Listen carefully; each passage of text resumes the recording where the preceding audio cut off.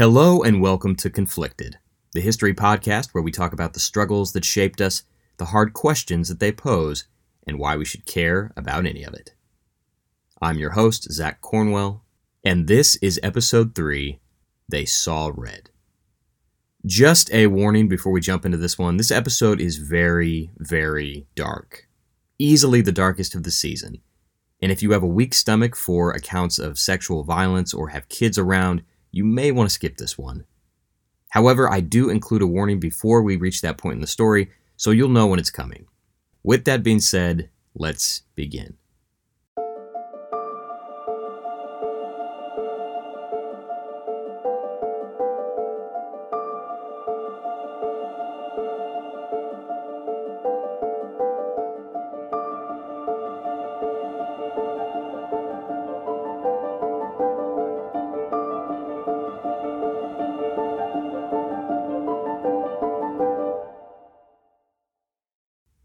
On a blue-skied morning in January 1945, a 19-year-old Soviet scout marches into a clearing. It is cold. If he were to take his gloves off and press his bare hand to the metal barrel of his submachine gun, he'd pull it back, missing a few layers of skin. He crunches through the snow towards an abandoned 2-story homestead. The bright red brick and sturdy German architecture are a far cry from the ramshackle huts in his native Russia. He hears horses shuffling nervously in a large wooden barn. He sees fat cows staring back at him from the fields. Before he even steps foot in the house, he's realizing he's never seen this much wealth in his entire life. And when he pushes open the decorated oaken door, he finds an alien world inside. The first thing he notices is the warmth. The house is well constructed and provides relief from the bitter cold. His eyes dart around, not knowing whether to settle on the polished wooden tables, the beautiful framed paintings, or the silverware sitting unguarded on the table. A fire crackles in the hearth. His boots track mud over the wooden floors as he flings open the pantry to find foods of every description, cheeses, salted meats. He even finds a bottle of dark amber alcohol. He takes a swig. It's brandy. He's never tasted brandy before. By German standards, this is a fairly modest homestead. But the 19-year-old Russian infantryman has never seen opulence like this in his entire life. His feelings of wonder quickly congeal into resentment, and then anger, and then rage.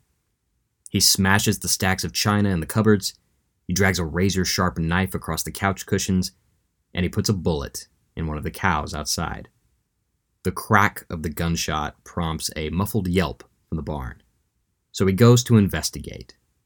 Inside, hiding in a haystack, he finds the German landowner, his wife, their children, and several neighbors.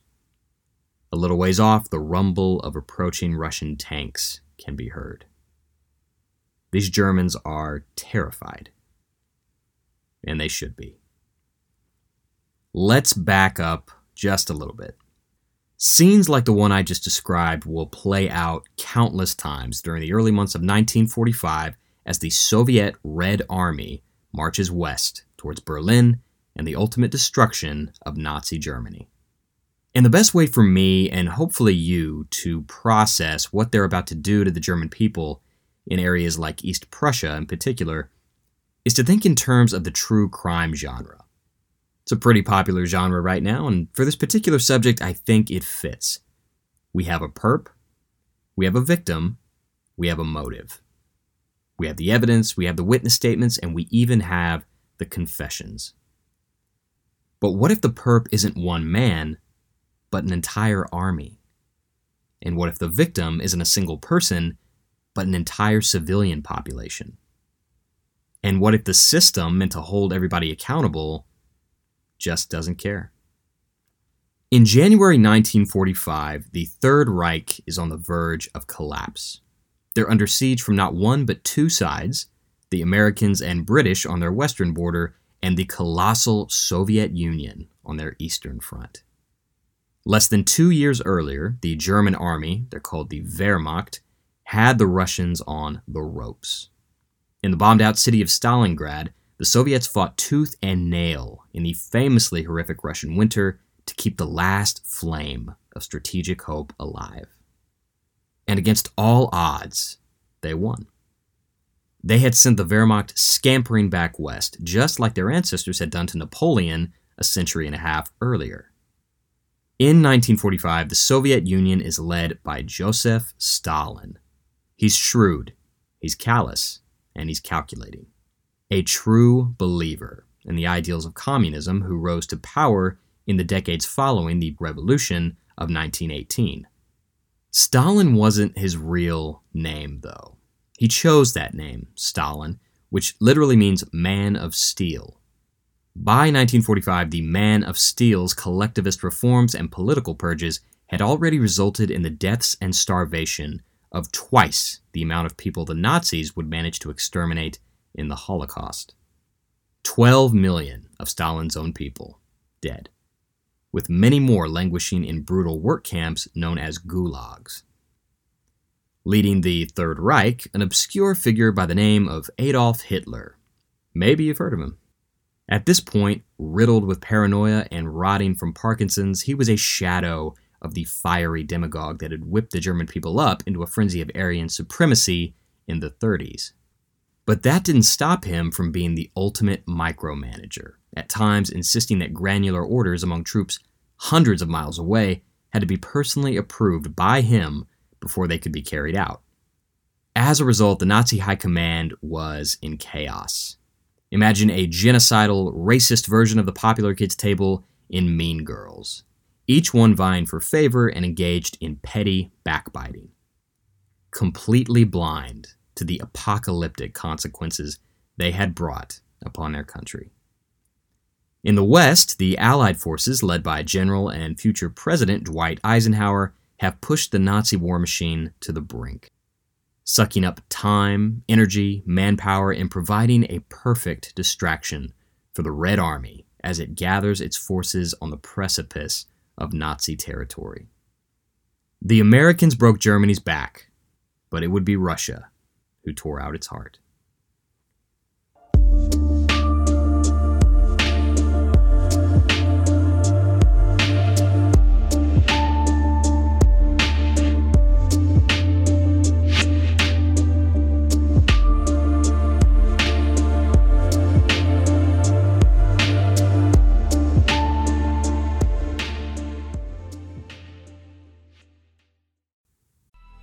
Coming up on 5 Minute News, I'm Anthony Davis.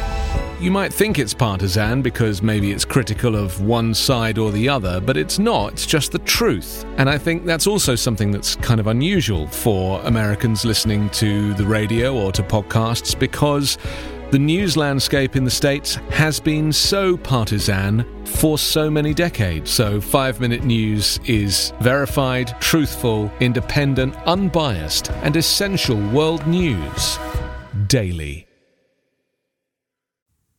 Here in the United States, we tend to look at World War II as a good versus evil conflict. The righteous forces of democracy versus the evil Nazis, which is a mostly reasonable perspective to have. I mean, no army conducts itself perfectly in wartime, but Americans can generally look back on our efforts in the war, firmly perched on the moral high ground. Now, I'm going to put a Hiroshima-sized asterisk on that one, but that is a debate for a different episode. As I was researching this topic, the war on the Eastern Front in 1945 kind of reminds me of the scene in Jurassic Park where the massive T-Rex jumps in at the end to save Dr. Graham and the kids from the raptors. You know, both the T-Rex and the raptor are bad. They're both bad. The T-Rex just killed lots of guys like 30 minutes ago. But those raptors, man, we really, really hate those raptors. And so we give the T-Rex a pass while completely ignoring the fact that he would have totally eaten those kids had they not ran away. And in my admittedly thin analogy, the raptors are the Nazis, who are very bad, and we hate them very, very much. And the Soviet Union is the big, scary T-Rex who, maybe they're not so bad. My point being, how are we supposed to approach and feel about a conflict that pits not good versus evil, or even neutral versus neutral, but bad versus worse? Do we grab the popcorn and cheer as they inflict suffering on each other? Or do we try and look past the political entities and try and see what's underneath?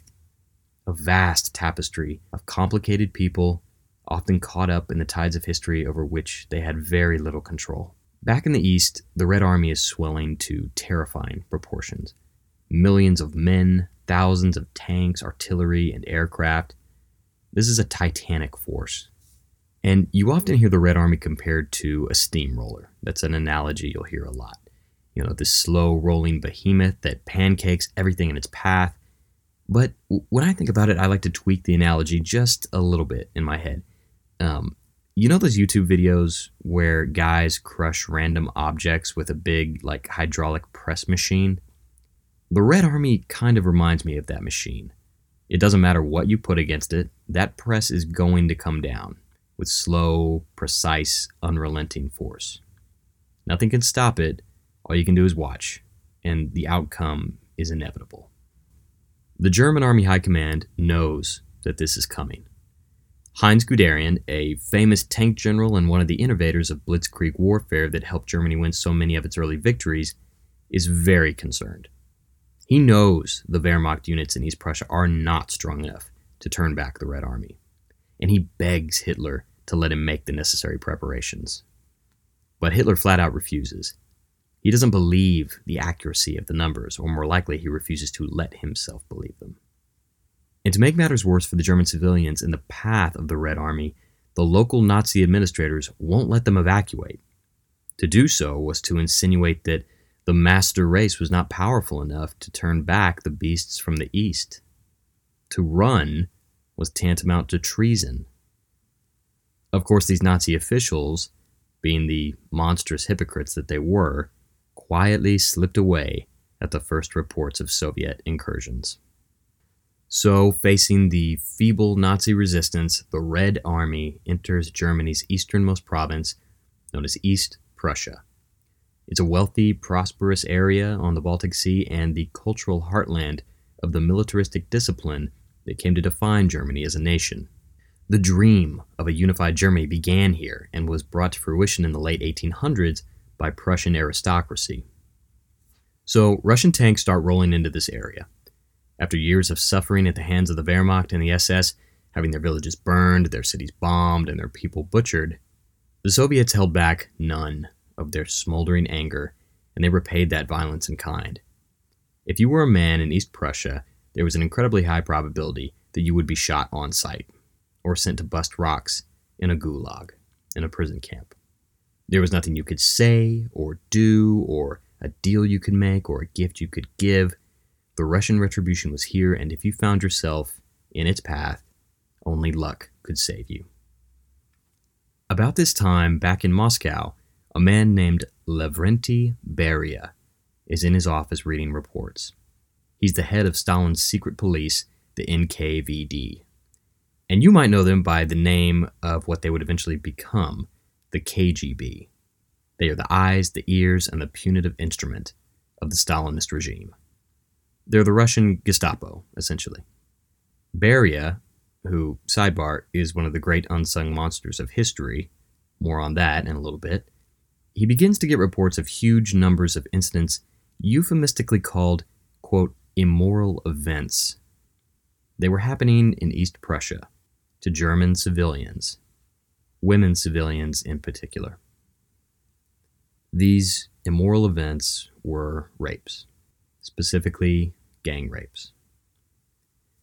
Now, this is the hard part of the episode, and I apologize in advance, but this epidemic of sexual violence is inextricably linked to the story.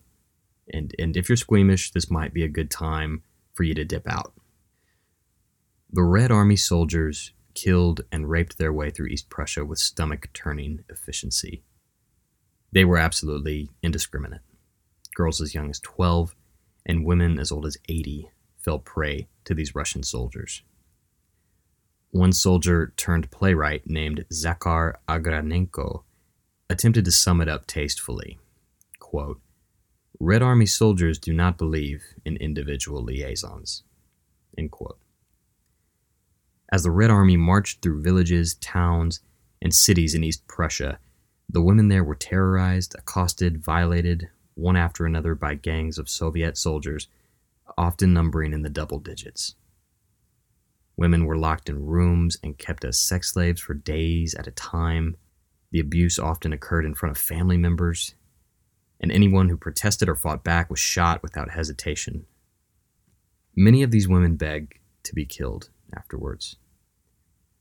In one instance, a German woman asked for her rapist to shoot her after they were done. They couldn't believe it. They were incredulous. They said, quote, "Russian soldiers do not shoot women. Only German soldiers do that." Such noble sentiments were of little comfort to their victims. Many women do kill themselves after being raped. Many husbands kill themselves. Every conceivable method is used. Poisoning. One account mentions a couple drinking battery acid together. Hanging, drowning, gunshot, you name it. The Russians are leaving a wake of blood, a trail of secondhand murder and death among their victims. And the Soviet armies had large numbers of female soldiers serving in their ranks, but even they took no pity on the German women. One 21-year-old Soviet woman soldier said, quote, "Our soldiers' behavior towards German women is absolutely correct." So, why were the Soviet soldiers doing this? How do that many human beings participate in or condone such a large-scale violation of other human beings? The natural assumption is revenge. Okay, sure. Let's examine that. The depth of Soviet anger towards the Nazis for their crimes earlier in the war was very fresh and very intense. The Nazis did inflict horrible physical, psychological, and economic damage on the Russian people in the early years of the war. We tend to think of the Nazis' racial animus as being exclusively directed at the Jewish people of Europe, but their bigotry ran far, far deeper. In the eyes of Hitler and his cronies, the Slavic peoples of Eastern Europe, the Russian, Polish, Ukrainians, Balkan peoples, and so forth, were just as expendable and racially inferior to the Aryan race as the Hebrews were. Hitler's vision was to clear out vast tracts of land in Eastern Europe that Germany could settle and grow into. He called it Lebensraum, which means living space. To make this living space habitable for good German settlers, they needed to reduce those local populations. And no one was better at that than Hitler's Schutzstaffel, the paramilitary force known as the SS. The trauma the Nazis inflicted on the Slavs, and in Russia proper once they got there, was immense. But while there was undoubtedly sexual misconduct, it was relatively rare compared to what the Soviets were doing to women in East Prussia. So it's not like the Soviets could really claim they were playing eye for an eye here. There was something else going on. To even wrap our heads around this perfect storm of atrocity, we need to understand the world your average Russian soldier inhabited. Joseph Stalin's reforms had impoverished the rural areas of the Soviet Union to near or complete starvation. People were so hungry during the famines of the 30s that cannibalism was not uncommon, even among families. So, extreme poverty is the status quo. The Soviet Union also enacted a policy of severe sexual repression, censoring anything that had even a whiff of eroticism and deeming it harmful to the morale of the Soviet people. This was rooted in the communist philosophical notion that indulging in your personal sexual desires ran contrary to the idea of being a selfless cog in the machine, dedicated to the greater glory of Mother Russia. It sounds crazy and paradoxical, because it is. So by the time these soldiers armed with machine guns and given their first taste of real power and autonomy ever march into German territory, they have been reduced to a borderline medieval understanding of sexuality. And yet still, there are more factors at work. A big one was alcohol. In East Prussia, the Soviet soldiers found booze in huge quantities. They looted every house for whatever they could find, and once they started drinking, discipline completely collapsed. It was a drunken free-for-all with little to no consequences. Which leads us to the final factor. Prevailing Red Army culture both enabled and passively encouraged this stuff. The euphemism, quote, immoral event, speaks for itself. In the instance a soldier was punished for his sexual misdeeds, it often wouldn't be for the act of rape, but of contracting a venereal disease and diminishing his own combat effectiveness. Lavrenti Beria, the NKVD chief back in Moscow, either shrugged off or suppressed any reports of these rapes. He was an infamous serial rapist himself. His hobby was detaining young girls without charges, coercing them into sex, and then having them disposed of like garbage. He did it to peasants, he did it to prisoners, aristocrats, even the occasional Russian actress. He was cloaked in frightening political power and wouldn't be stopped until a decade after the war, following Stalin's death. So he certainly wasn't going to be any help in curbing the excesses of the men at the front. Some Russian soldiers were disgusted by the behavior of their comrades. There's a story of an officer who saw one of his lieutenants organizing men into a line behind a German woman. Her legs were tied spread eagle. The officer pulled out his pistol and he shot the man in the chest, right then and there, and he broke up the mob. But good Samaritans like that were the exception, not the rule. So once the Germans wake up to the realities of living under Soviet occupation, they run like hell. Word gets around about what the Russians do to civilians, and it sparks a massive refugee crisis. All of this terror is inflamed by Nazi propagandists who see the Russian war crimes as a potential tool to stiffen German resistance. In temperatures as cold as negative 22 degrees, huge convoys of civilians trek west through the frozen countryside towards what they believe is the safety of the Reichland. Constantly pursued by the rapid advance of the Russian tanks and closely followed by the Soviet infantry in their insatiable appetites. Babies freeze in the night, children go hungry, men and women are blindly searching for anything resembling safety. But no one is coming to save them. By this time, the once vast reservoir of German fighting men has been thrown into the meat grinder by Hitler.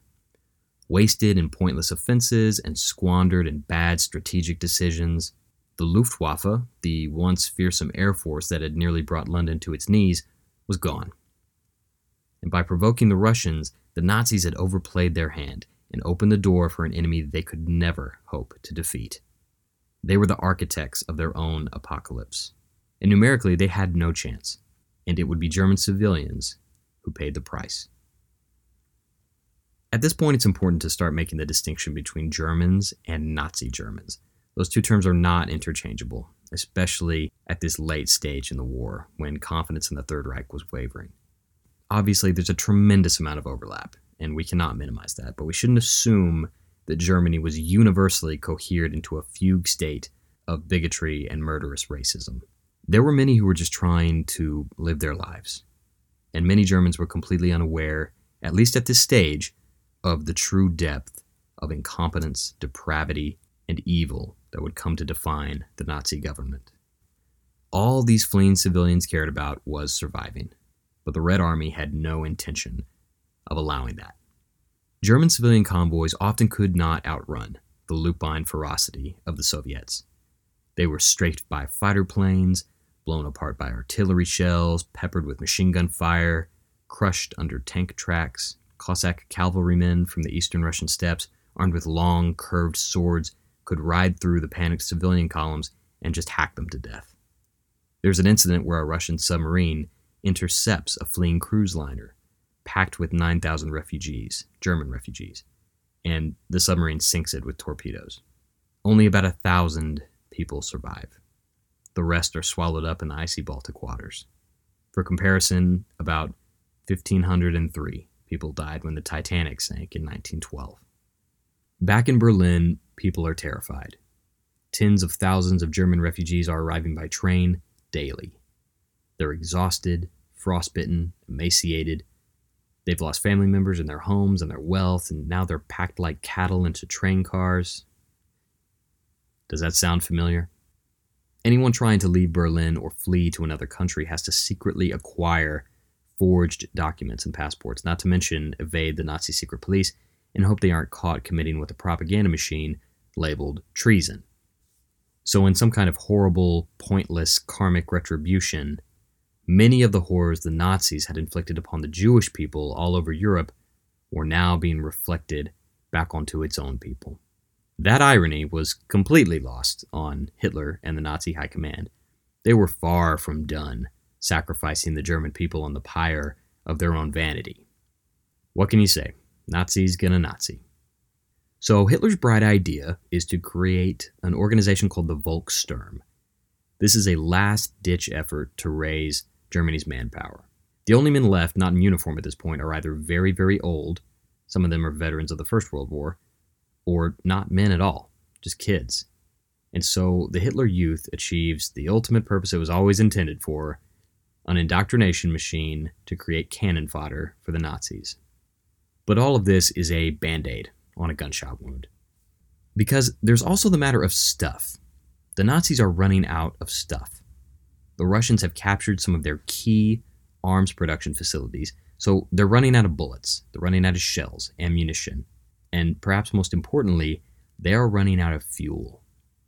The Nazi war machine runs on gasoline, and that's been choked off by the Allies.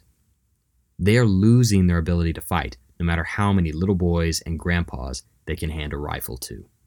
Joseph Goebbels, Hitler's propagandist extraordinaire, tries to keep the flame of hope alive for the German people with outlandish promises of amazing, futuristic weapons that are just on the horizon. And if you can stay strong, boom, we'll have a breakthrough and we can push the Russians back. Meanwhile, the Red Army is moving fast. They're clocking up to 40 miles a day. And they have more than revenge fantasies filling their sails. Stalin and his secret police chief Beria have a very particular reason for wanting Russian armies to get to Berlin as fast as humanly possible. In a word, uranium. See, before Russia became the juggernaut of nuclear power we know it as today, they were lagging behind badly in the race to create a working atomic bomb. The Americans were only a few months away from a total breakthrough, but Stalin knew that Germany's own atomic program had made progress too, and if they could get their hands on the research and the raw materials the Third Reich scientists had amassed, it would give them a leg up in the inevitable arms race following the end of the war. So he set Lavrenti Beria, rapist-in-chief, to work, who began preparing highly trained units of NKVD security forces for the task of extracting those materials once Berlin fell. All of this reinforced the paramount importance of beating the other Allied army to Berlin. The British and Americans were making headway, but Stalin did not want them beating him to the German capital. Because Berlin was more than just a strategic prize. It was a symbol. To the Russians, being able to say with pride that their armies had been the ones to strike back at the heart of the Nazis was a visceral emotional need. A measure of revenge and catharsis for all the pain and the hurt and the murder and the dishonor that the Germans had inflicted upon their homeland since the invasion back in 1941. This was extremely personal. In their eyes, the Americans had not suffered at all. Their civilians were safe at home, a continent away. They had no right to this. And the depth of the Red Army's revenge knew no bounds. As they moved through German territory, if they found an SS uniform in a house, they'd execute every single person inside, full stop. In Antony Beevor's book, The Fall of Berlin, which is an amazing read and was a huge, invaluable resource for the writing of this podcast, he recounts an episode where a captured SS soldier who happened to play piano was forced to play for Russian soldiers for 16 straight hours. They told him the second he stopped playing, they would shoot him. He finally collapsed in fatigue, shaking and sobbing onto the keys, and the Russians were true to their word. They dragged him outside, and they put a bullet in his head.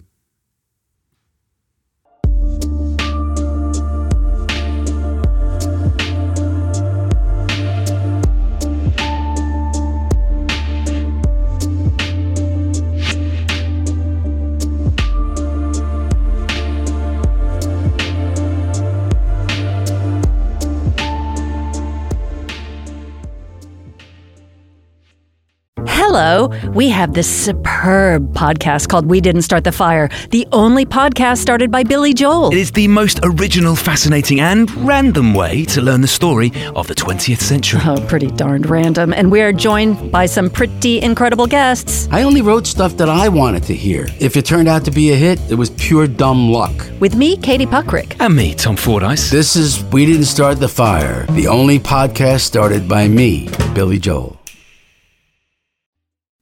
Imagine for a second that there is an award show, like the Oscars, for crimes against humanity. It's the Razzies of history, chock full of genocidal star power. All the big names are there. You've got the Mongols, the Khmer Rouge, the ancient Assyrians.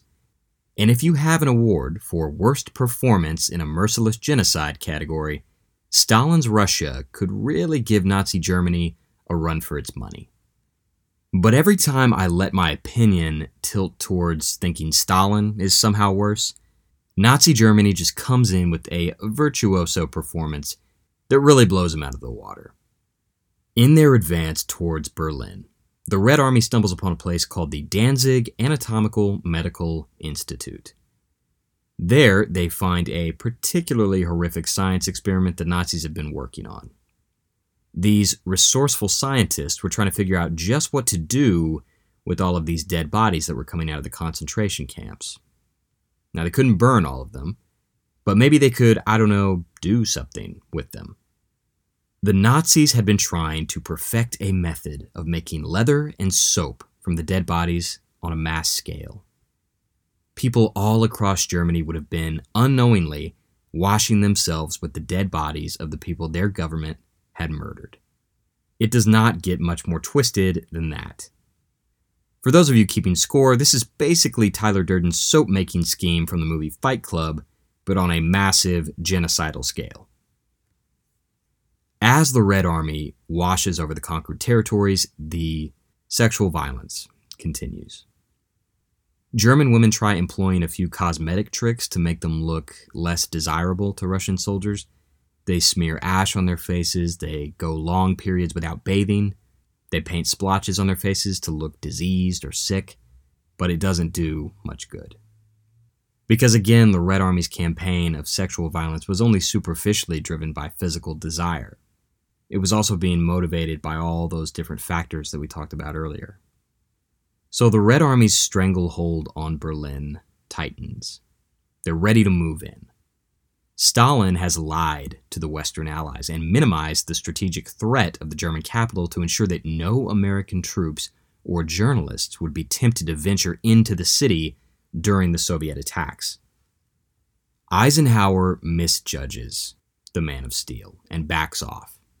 Who knows how much suffering the people of Berlin could have been spared if the United States Army had arrived first.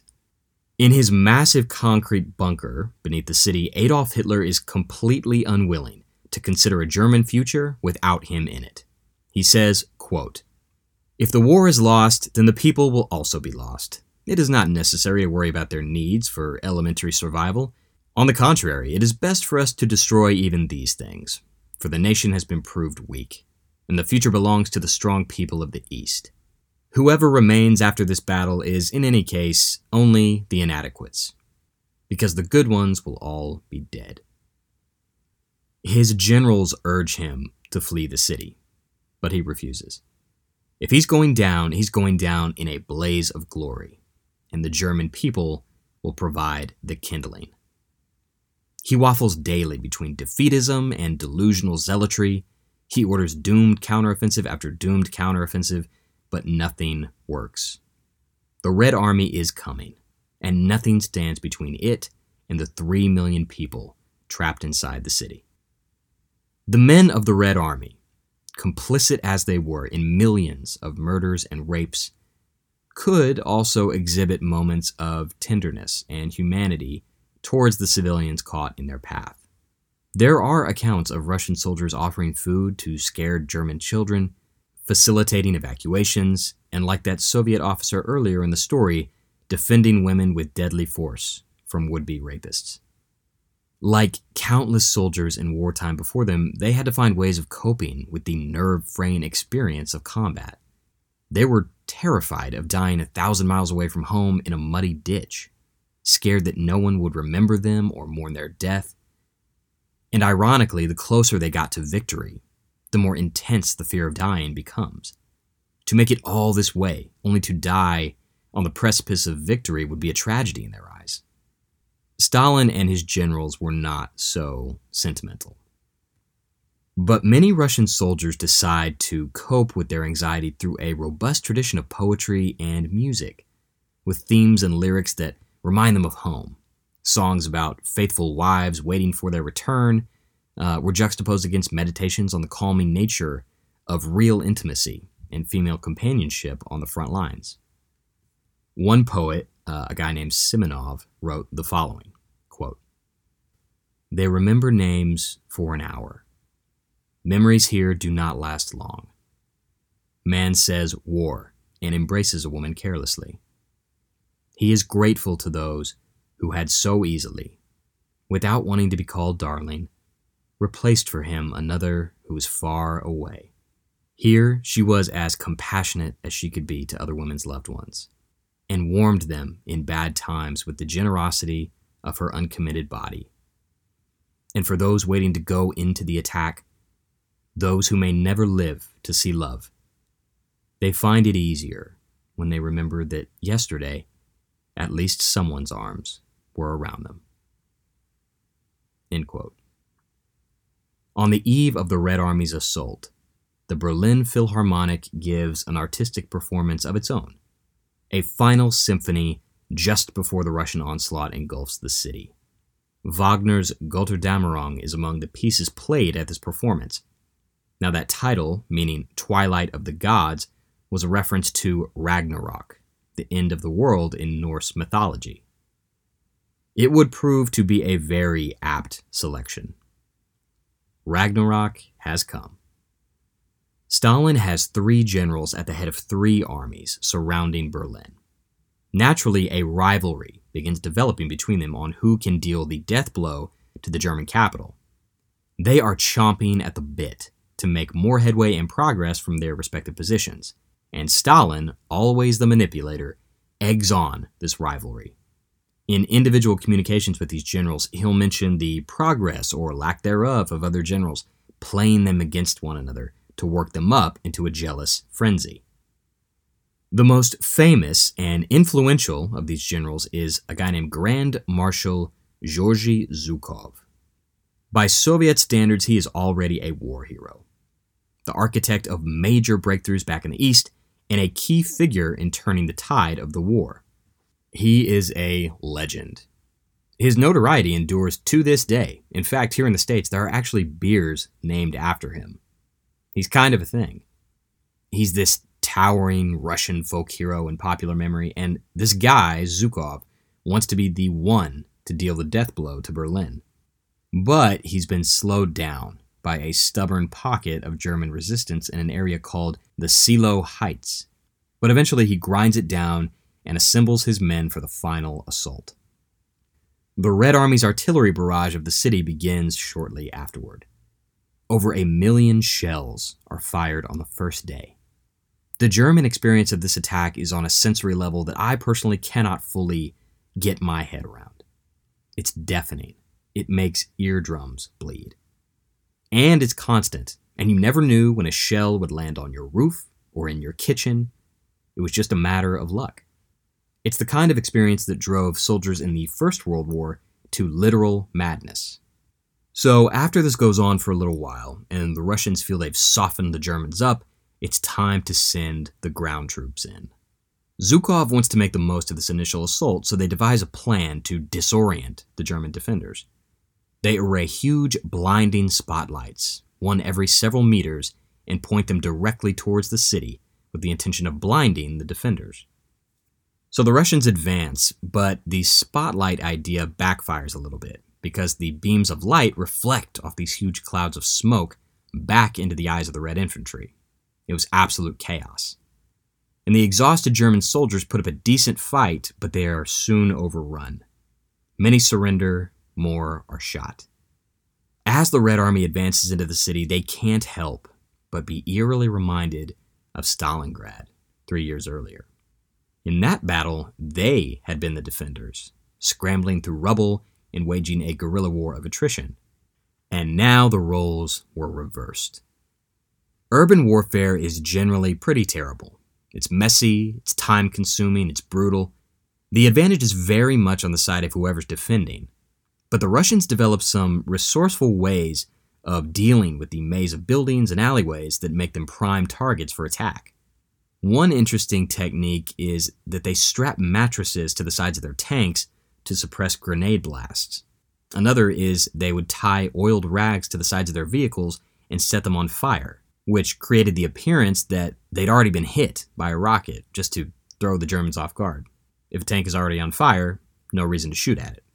As the Red Army moves in and this aperture tightens around the city, the civilians do whatever they can to survive. Infrastructure has totally collapsed. There's no electricity. The only light at night comes from the burning buildings or the boom of flares. Running water is scarce. Food is rationed out at designated locations, but the shelling is often so intense, people have to choose between being blown apart or starving to death. Many Germans are living most of their waking hours in underground bunkers. They're packed so tight that many people can't even move and have to stand for 12 hours a day. They often fall asleep standing. But yet something both odd and yet totally understandable begins to happen. These people, scared, desperate, and longing to feel anything besides the ceaseless terror that their lives had become, begin to connect. There are reports of Germans in these bunkers finding strangers in the dark and just spontaneously having sex.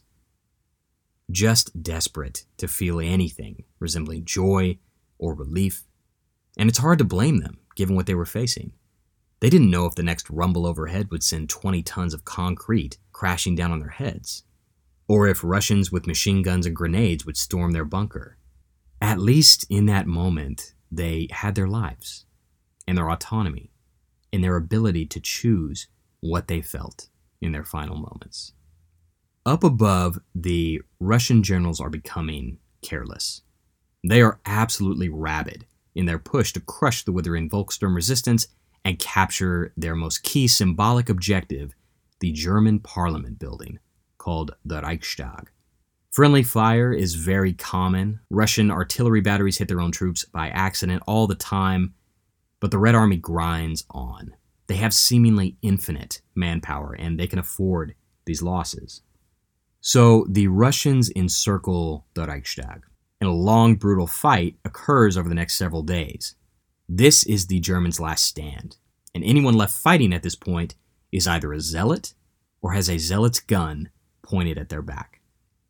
But what these fanatical Nazis, fighting to the bitter end in the ruins of the Reichstag, don't know is that their leaders are already dead.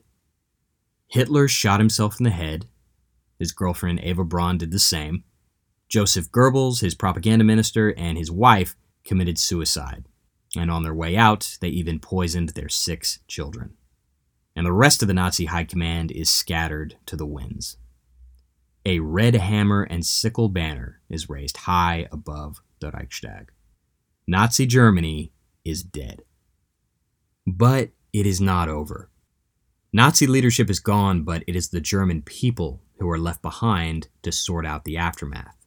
And instead of waking up from this bad dream, they get pulled into a different kind of nightmare. The Red Army has infested the smoking ruins of Berlin and for weeks will engage in victory celebrations. These celebrations take on the same horrible pattern that we've seen again and again and again during this episode. A German woman named Gerda Drews, who was 17 at the time, described her experience pretty succinctly. Quote, "Then the Russians came. It wasn't good. They only knew how to say 2 things in German. Give us your watches, and women, come with us." End quote. Numbers are always up for debate, but in the end it's estimated that hundreds of thousands of women are raped in Berlin during the Russian occupation, and as many as 10,000 die as a result of suicide. The women who do survive are marked for life. One said years later, quote, "I must repress a lot in order to be able to live." End quote. Another lamented that her husband had been forced to watch what was done to her. Quote, "Afterwards, I had to console my husband and help restore his courage. He cried like a baby." End quote. But many German women find a strength within themselves to go on, a strength they didn't know was there, one that surpassed any blustering speech from the Fuhrer, one that went beyond fear-mongering propaganda from Goebbels, one that keeps their eyes fixed on a future that they, and they alone, can make in the ruins of their shattered country. After they'd lost so much dignity and been dealt so much suffering, they find the will to move forward. One German woman said shortly after the fall of Berlin, quote, "Perhaps we women now face our hardest job in this war, to give understanding and comfort, support and courage to so many utterly defeated and desperate men." This has been Conflicted. Thanks for listening.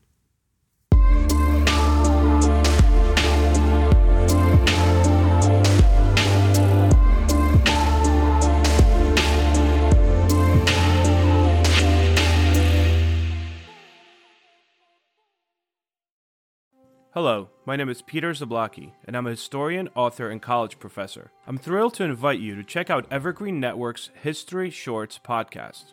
Every Tuesday and Thursday, join me on a journey through time, exploring the little-known and hidden gems of history. In each bite-sized episode, I'll dive into my original research to bring you intriguing historical curiosities you've probably never heard of, uncovering the fascinating stories that have shaped our world, from forgotten figures to overlooked events. And the best part?